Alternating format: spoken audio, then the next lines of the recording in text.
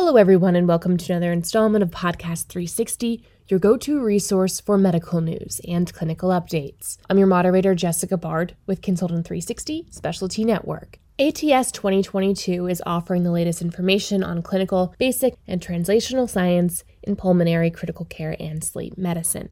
The annual conference is taking place in person this year in San Francisco, California, from May 13th to the 18th. The sessions will be on demand from May 25th to June 24th. Dr. Andrew Halejko is here to speak with us today about the hot topics at the annual conference. Dr. Halejko is the chair of the International Conference Society for the American Thoracic Society and a professor of physiology and internal medicine at the University of Manitoba in Manitoba, Canada. Thank you for joining us today, Dr. Halejko. Let's start with the elephant in the room. How do you anticipate COVID-19 will influence the program this year? Well, COVID is something we've lived with now for well over 2 years. It's influenced the way we provide care. It has influenced the care we need to provide, and it has influenced the research world and the direction of the research that has taken place, and it really brought to the doorstep of the public and healthcare providers messenger RNA vaccine technology and its merits and some of the strengths of new approaches in vaccine biology. With respect to the conference, then, COVID has had a huge effect.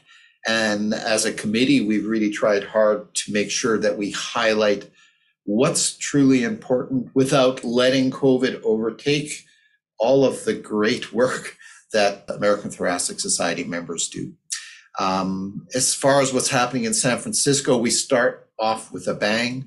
We have the keynote lecture series, 8:15, Sunday morning. We get started with a talk called Restoration in the Aftermath. This features Dr. Rana Adish and Megan Hosey. And this is a topic that will be of interest to healthcare workers, patients, and their families, and anyone involved with healthcare research. And what's really exciting about this is the style in which they'll present.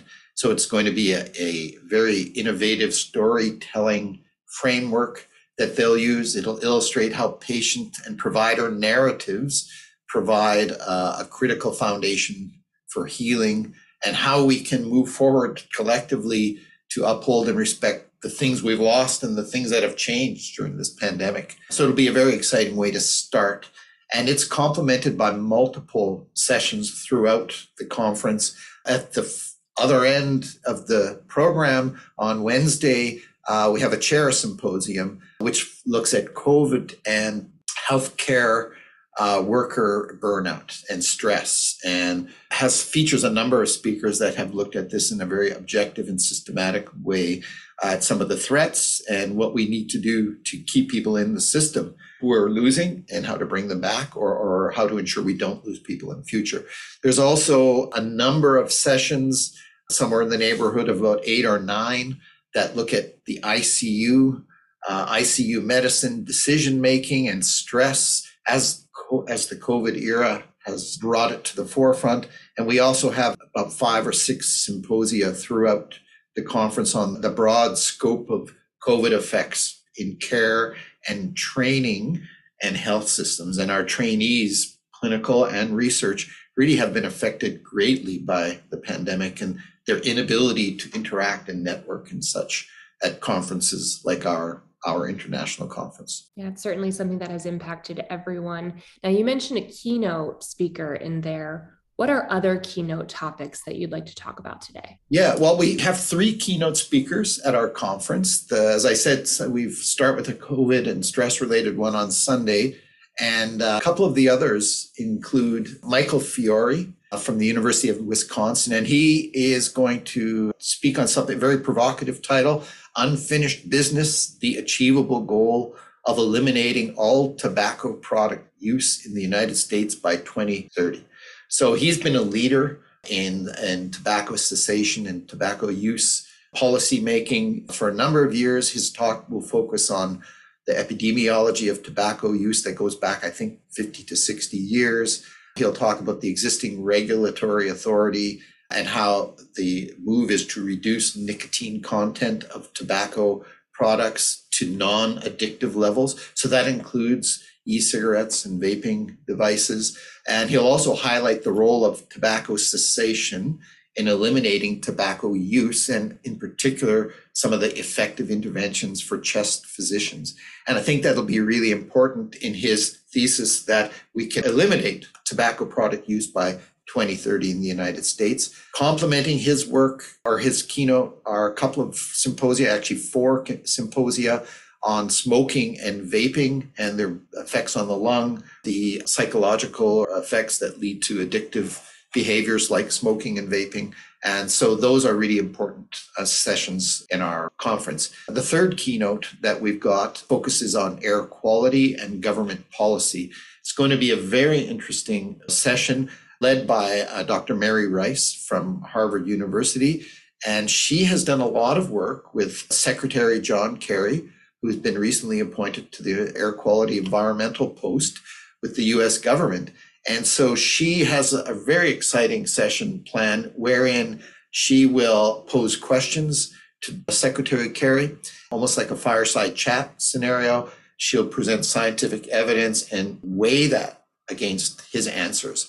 So he will not be there in person. In fact, because of the footprint, the carbon footprint that would be involved with him to fly to San Francisco and return for what would be a 45-minute presentation, he will be there virtually with Dr. Rice, who will be on stage giving her presentation. So it'll be a very exciting mix of the technologies, but it overlaps with a number of themes in our conference, one of which really comes from the International Health Committee, where they really have a strong focus on looking at indoor and outdoor air quality internationally and how that affects the risk for the disease, the trajectory of lung disease in international locations, remote locations. Also, we'll have some sessions that feature the best practices in terms of measuring air quality in remote areas there and the effects of poor air quality indoor and outdoor through the life course of lung health.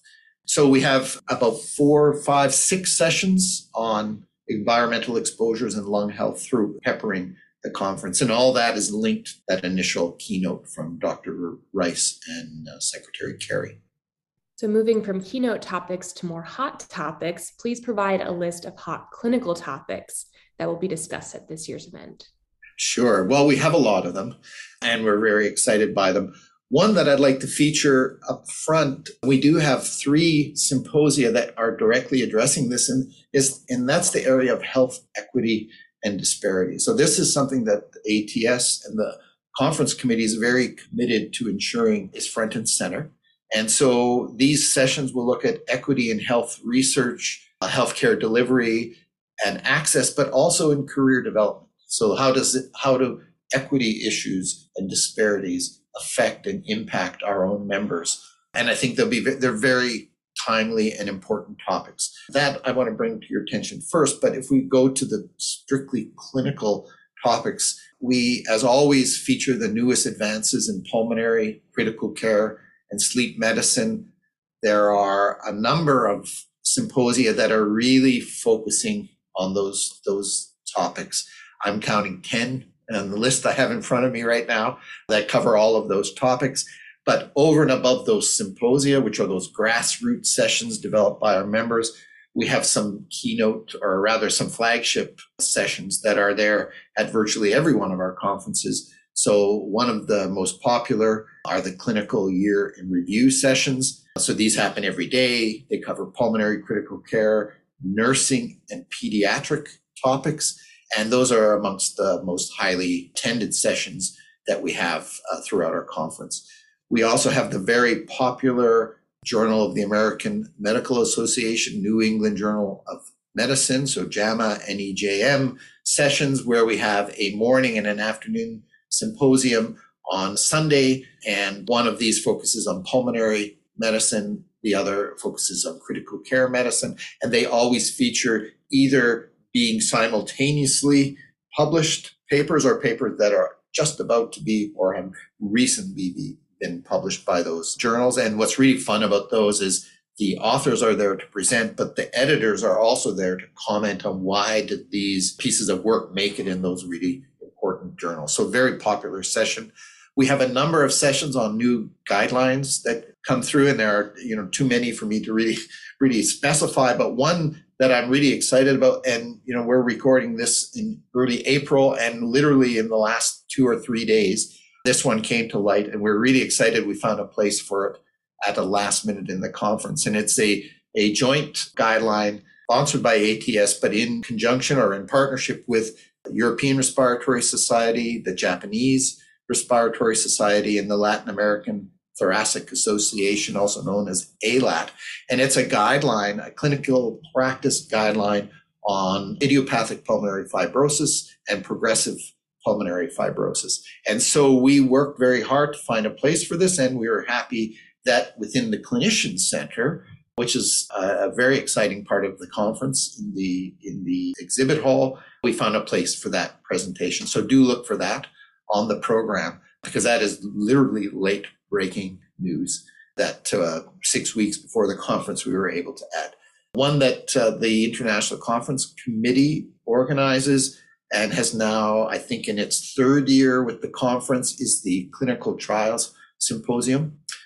That is a really exciting session where we ask large phase 2 and phase 3 trials to submit proposals for talks, and then we select from a fairly large list the ones that are most intriguing, that we think will have the greatest impact on practice going forward. So I'm pleased to say we've got 4 this year that will be featuring. One of those on pediatric and adult asthma, another on treatment of COVID, so the prevention of severe disease, another one on updates or new advances in bronchiectasis treatment, and the 4th trial that will be featured in that session relates to new therapy, a novel small molecule for treatment of idiopathic pulmonary fibrosis. So that'll be a great addition to the repertoire of treatment for that disorder. We've got some other clinical events that are clinical sessions that are really highlights. We have 3 sessions, including one that is strictly focused on pediatrics, that we would fall under the fellows case report category. So these are fellows presenting cases with expert feedback. Very important for these members in training to get that feedback and exposure. And it's usually a great audience participation thing where you can get inside the minds of some of the leaders in pulmonary medicine and how do they look at the diagnosing and moving forward with a management scheme for patients of fairly diverse conditions. Speaking of clinical topics, I mentioned pediatrics already, but there's a huge footprint for pediatric lung medicine. These are really cross-cutting, and they overlap with most of the hot topics that exist within the conference. We've got at least 8 or 9 symposia sessions and 1 postgraduate course. There's a pediatric core curriculum as well. And there's one session in particular is particularly unique, looking at pulmonary complications related to pediatric stem cell transplant. So that's really on the cutting edge of where we're going with respiratory care. And that'll be a very exciting session. We also feature clinical sessions in symposia that bring us up to date with with advances in the nursing field. So annual nursing update, as well as a symposium on important research championed by that assembly. And the pulmonary rehab world is also well represented with a couple of symposia that feature the latest advances in pulmonary rehab medicine. And then I guess to close, we've got some focus in a symposium on advances in lung cancer treatment, its diagnosis and biology. We've got a really exciting session, which is actually a chair's sponsored session on advances in treatment of cystic fibrosis. And in that one, equity and disparities in healthcare are featured and quite important from an international perspective as well. And one that's very cool, a topic that's emerged, and I think COVID's had a little bit to do with this. We have 3 sessions that look at the emerging role of telemedicine in pulmonary care. And so those will be very interesting to see where we're at. And as I said, probably quite significantly advanced by what we've been through for the last couple of years with the pandemic. Jam-packed with information there. Let's talk about research topics now. Please provide a list of the hot research topics that will be discussed at this year's event. Yeah, I mean, basic research is quite diverse and it's often technology driven, but it's usually related to how we try to understand the clinical issues that arise. So it's a beautiful complement and one of the strengths, I think, of the American Thoracic Society conference, that our basic science research really is linked in a very applied way to the knowledge gaps that link to clinical medicine. So every year we have a basic science core curriculum that changes, selected by the conference committee from year to year, and a working group specifically for that.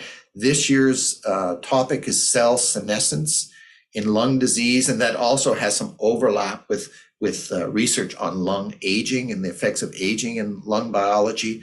And we've got two sessions that are specifically organized by a working group on this topic, but these complements 5 other sessions that really touch on the topic of cell senescence and lung aging, and it really crosses multiple disease types. So that's a very exciting theme that runs through from Sunday to Wednesday at the conference. We also have a number of other sessions that highlight new advances in basic research. These have more of a technology focus and the tools that we can use. There's 4 sessions, specific focus, and one I will bring to your attention is a session on mRNA technologies. This is a session that we asked the leaders of the Science and Innovation Center to develop for us, and it's an example of where we're trying to bring together the elements of the conference in a more coherent and cogent way. So we've got the activities of that Science and Innovation Center directly now overlapping with what's being programmed by the International Conference Committee, which is not something that's sort of been the norm in the past. So we're really excited to see how that synergy might evolve. We've got other topics that are sort of the standard expected and the usual sort of discovery research and translational research focus on asthma, pathobiology, and new treatments, at least 4 or 5 sessions in that space. We've got 4 sessions in COPD, overlapping with that theme of aging and senescence to some degree that I've talked about. A fairly robust program, I think 4 sessions on pulmonary fibrosis, its treatment, care, and how that pathobiology fits and drives those advances. So really showing you the place for basic research and how it drives healthcare forward. Pulmonary hypertension and pulmonary vascular disease. There are 6 symposia covering those topics throughout the sessions, and these are fairly diverse sessions that range from the origins of the disease to effects of treatments and basic research that are identifying new targets for potential future treatments. And then the last one I'll point out is, and I haven't mentioned it specifically yet, is lung infection and tuberculosis. I mean, these are themes that are always present in almost everything we do in pulmonary medicine, and the basic research associated with those is quite significant. So there are 7 sessions that focus on basic and translational research related to tuberculosis and lung infections in general and how they affect lung health. So it's a very exciting program. And as I have already said, I love the way it integrates with or complements the clinical focus of our meeting. Any other topics that you'd like to mention? Sure. There are always some specialty or some unique sessions. There are 3, I think I could mention for you for this year. So every year the president plans a symposium. So this year, Lynn Schnapp, Dr. Schnapp, has organized a president's symposium that will really feature the fact that this year is the 40th anniversary, as it were, of the discovery of the first identification of a case of HIV in the United States. So the topic of her session is really looking how HIV interfaces with respiratory health and respiratory care. So that'll be very exciting. We've got another session, which is something that happens at all of our meetings, and we call it the journals session. So this is one in which the editors of all of the American Thoracic Society journals come together, all four of them, and they give presentations about the status of their journals, how best to get your papers published, as well as featuring a fairly large discussion component where people can ask questions from the editors as to what do I need to do to get my papers published in your journal. And one thing that's very exciting this year is they are going to specifically feature one paper that's about to be released in the Blue Journal. And this is an article written by Martin Tobin, who actually is a former Blue Journal editor himself. And it's entitled The 50th Anniversary of the Uncovering of the Tuskegee Syphilis Study. And this is really a remarkable story that I was quite taken aback and found very compelling when I saw it, about the misuse of power in the case of human research, medical research, and how this can really go off the rails. And it's really a story of why we have ethics boards, why we have rules about human ethics and human studies. And I think anyone who does human clinical research, whether it's pulmonary or not, will find this story absolutely fascinating. So there is a 15-minute slot in there where that paper, which I believe will be released, and there'll be a fair amount of press release associated with it just before the conference. So if no other reason, that the journal session, I think, will be very exciting to hear that story from Dr. Tobin, who tells a very compelling story. The other two I would just like to highlight are memorial sessions. So one is the Richard Light Symposium. It focuses on pleural diseases and the state of the art in terms of pleural disease diagnosis and management. That's always exciting, or it's always wonderful when we can highlight a colleague for their accomplishments. And the other relates to biomarkers in lung cancer. So this is a memorial symposium honoring Pierre Masson. So it's sort of led by the thoracic oncology session. So those are two memorial sessions that are on the top of my list for things that people should consider attending. My last question for you here, is there anything different that participants can expect this year? Yeah, there's a couple, mostly related to COVID. And so as you'll know, if you go on the website, and I would direct anybody to go to our conference website for the specific information, there will be some rules around participation at the conference. So ATS is requiring all attendees at the conference to be fully vaccinated for COVID. And if you're going to be attending any ATS events, sponsored events, you'll be required to wear a mask. The California COVID laws or regulations will hold when you're not in the ATS events, which is a recommendation for masks at the Moscone Center. One of the things we've done due to COVID and cleaning protocols that have to be in place is we've actually shortened for this conference the normal length of symposia. Typically, these would be 2-hour sessions. We've gone to 90 minutes for practical reasons this year. But the way we've coordinated the sessions, when you look at the program, you'll see we've done this in a manner that half hour is not being lost per se. It now becomes a half hour that is really built for establishing or enabling networking and interaction between participants. And so in the typical case of the busy conference attendee where you're sitting through a session and then maybe you're jumping up and running to the next session so you don't miss it, now you've got 30 minutes. And you could envision then spending a little time going and seeking out the speaker that you didn't ask a question to, but you really like to bend their ear for a few minutes. So we're really hoping that interactive element of this conference will be enhanced. That probably will be quite possible as well, because we're anticipating, as probably expected, a smaller crowd than we typically get. I think the travel for international members is still a little tenuous. We're hoping that as we get closer and closer, people will get the bug and come. But we're anticipating, 60 to 70% of normal capacity at the conference, which will still be a pretty big crowd in San Francisco. So it'll be very exciting. The networking, perhaps even a little more advantageous, just slightly smaller crowd. And then something I've alluded to, which maybe isn't going to be as obvious to the attendee as it is to those of us that are programming is a degree of cohesion in the program that is starting to emerge. And what I'm specifically referring to is the interface between this programming done by the International Conference Committee, so the symposia, the abstract sessions, that kind of thing,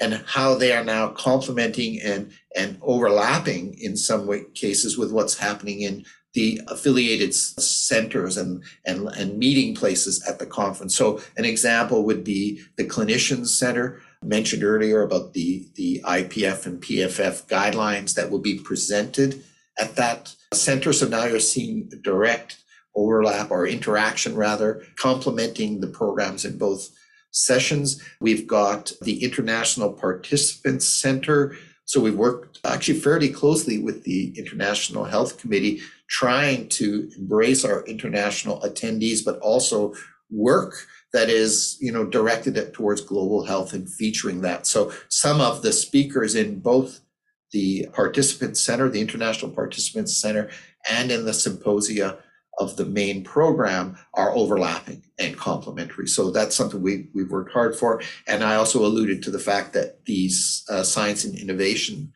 Center has got a symposium that they've programmed for us, and they'll be featuring messenger RNA technologies there. So there's some cohesion there that I think people will notice in those spaces, and it's a direction I believe that we'll be going in future. And so this will be a nice sort of test run for us. All in all, I think it'll be a very exciting meeting. The overarching excitement that we are hearing as we get to see each other, I anticipate there's going to be a lot of hugging and a lot of yelling, "Hey, how are you?" in and amongst attending the conferences. And I'm really looking forward to seeing some faces I haven't seen in almost 3 years. Sure, it's certainly something to look forward to. Well, thank you so much for your time today on the podcast. I think it's safe to say ATS 2022 is jam-packed with useful content. So I'm looking forward to it myself. And thank you very much for your time today. It's my pleasure. Thanks for having us.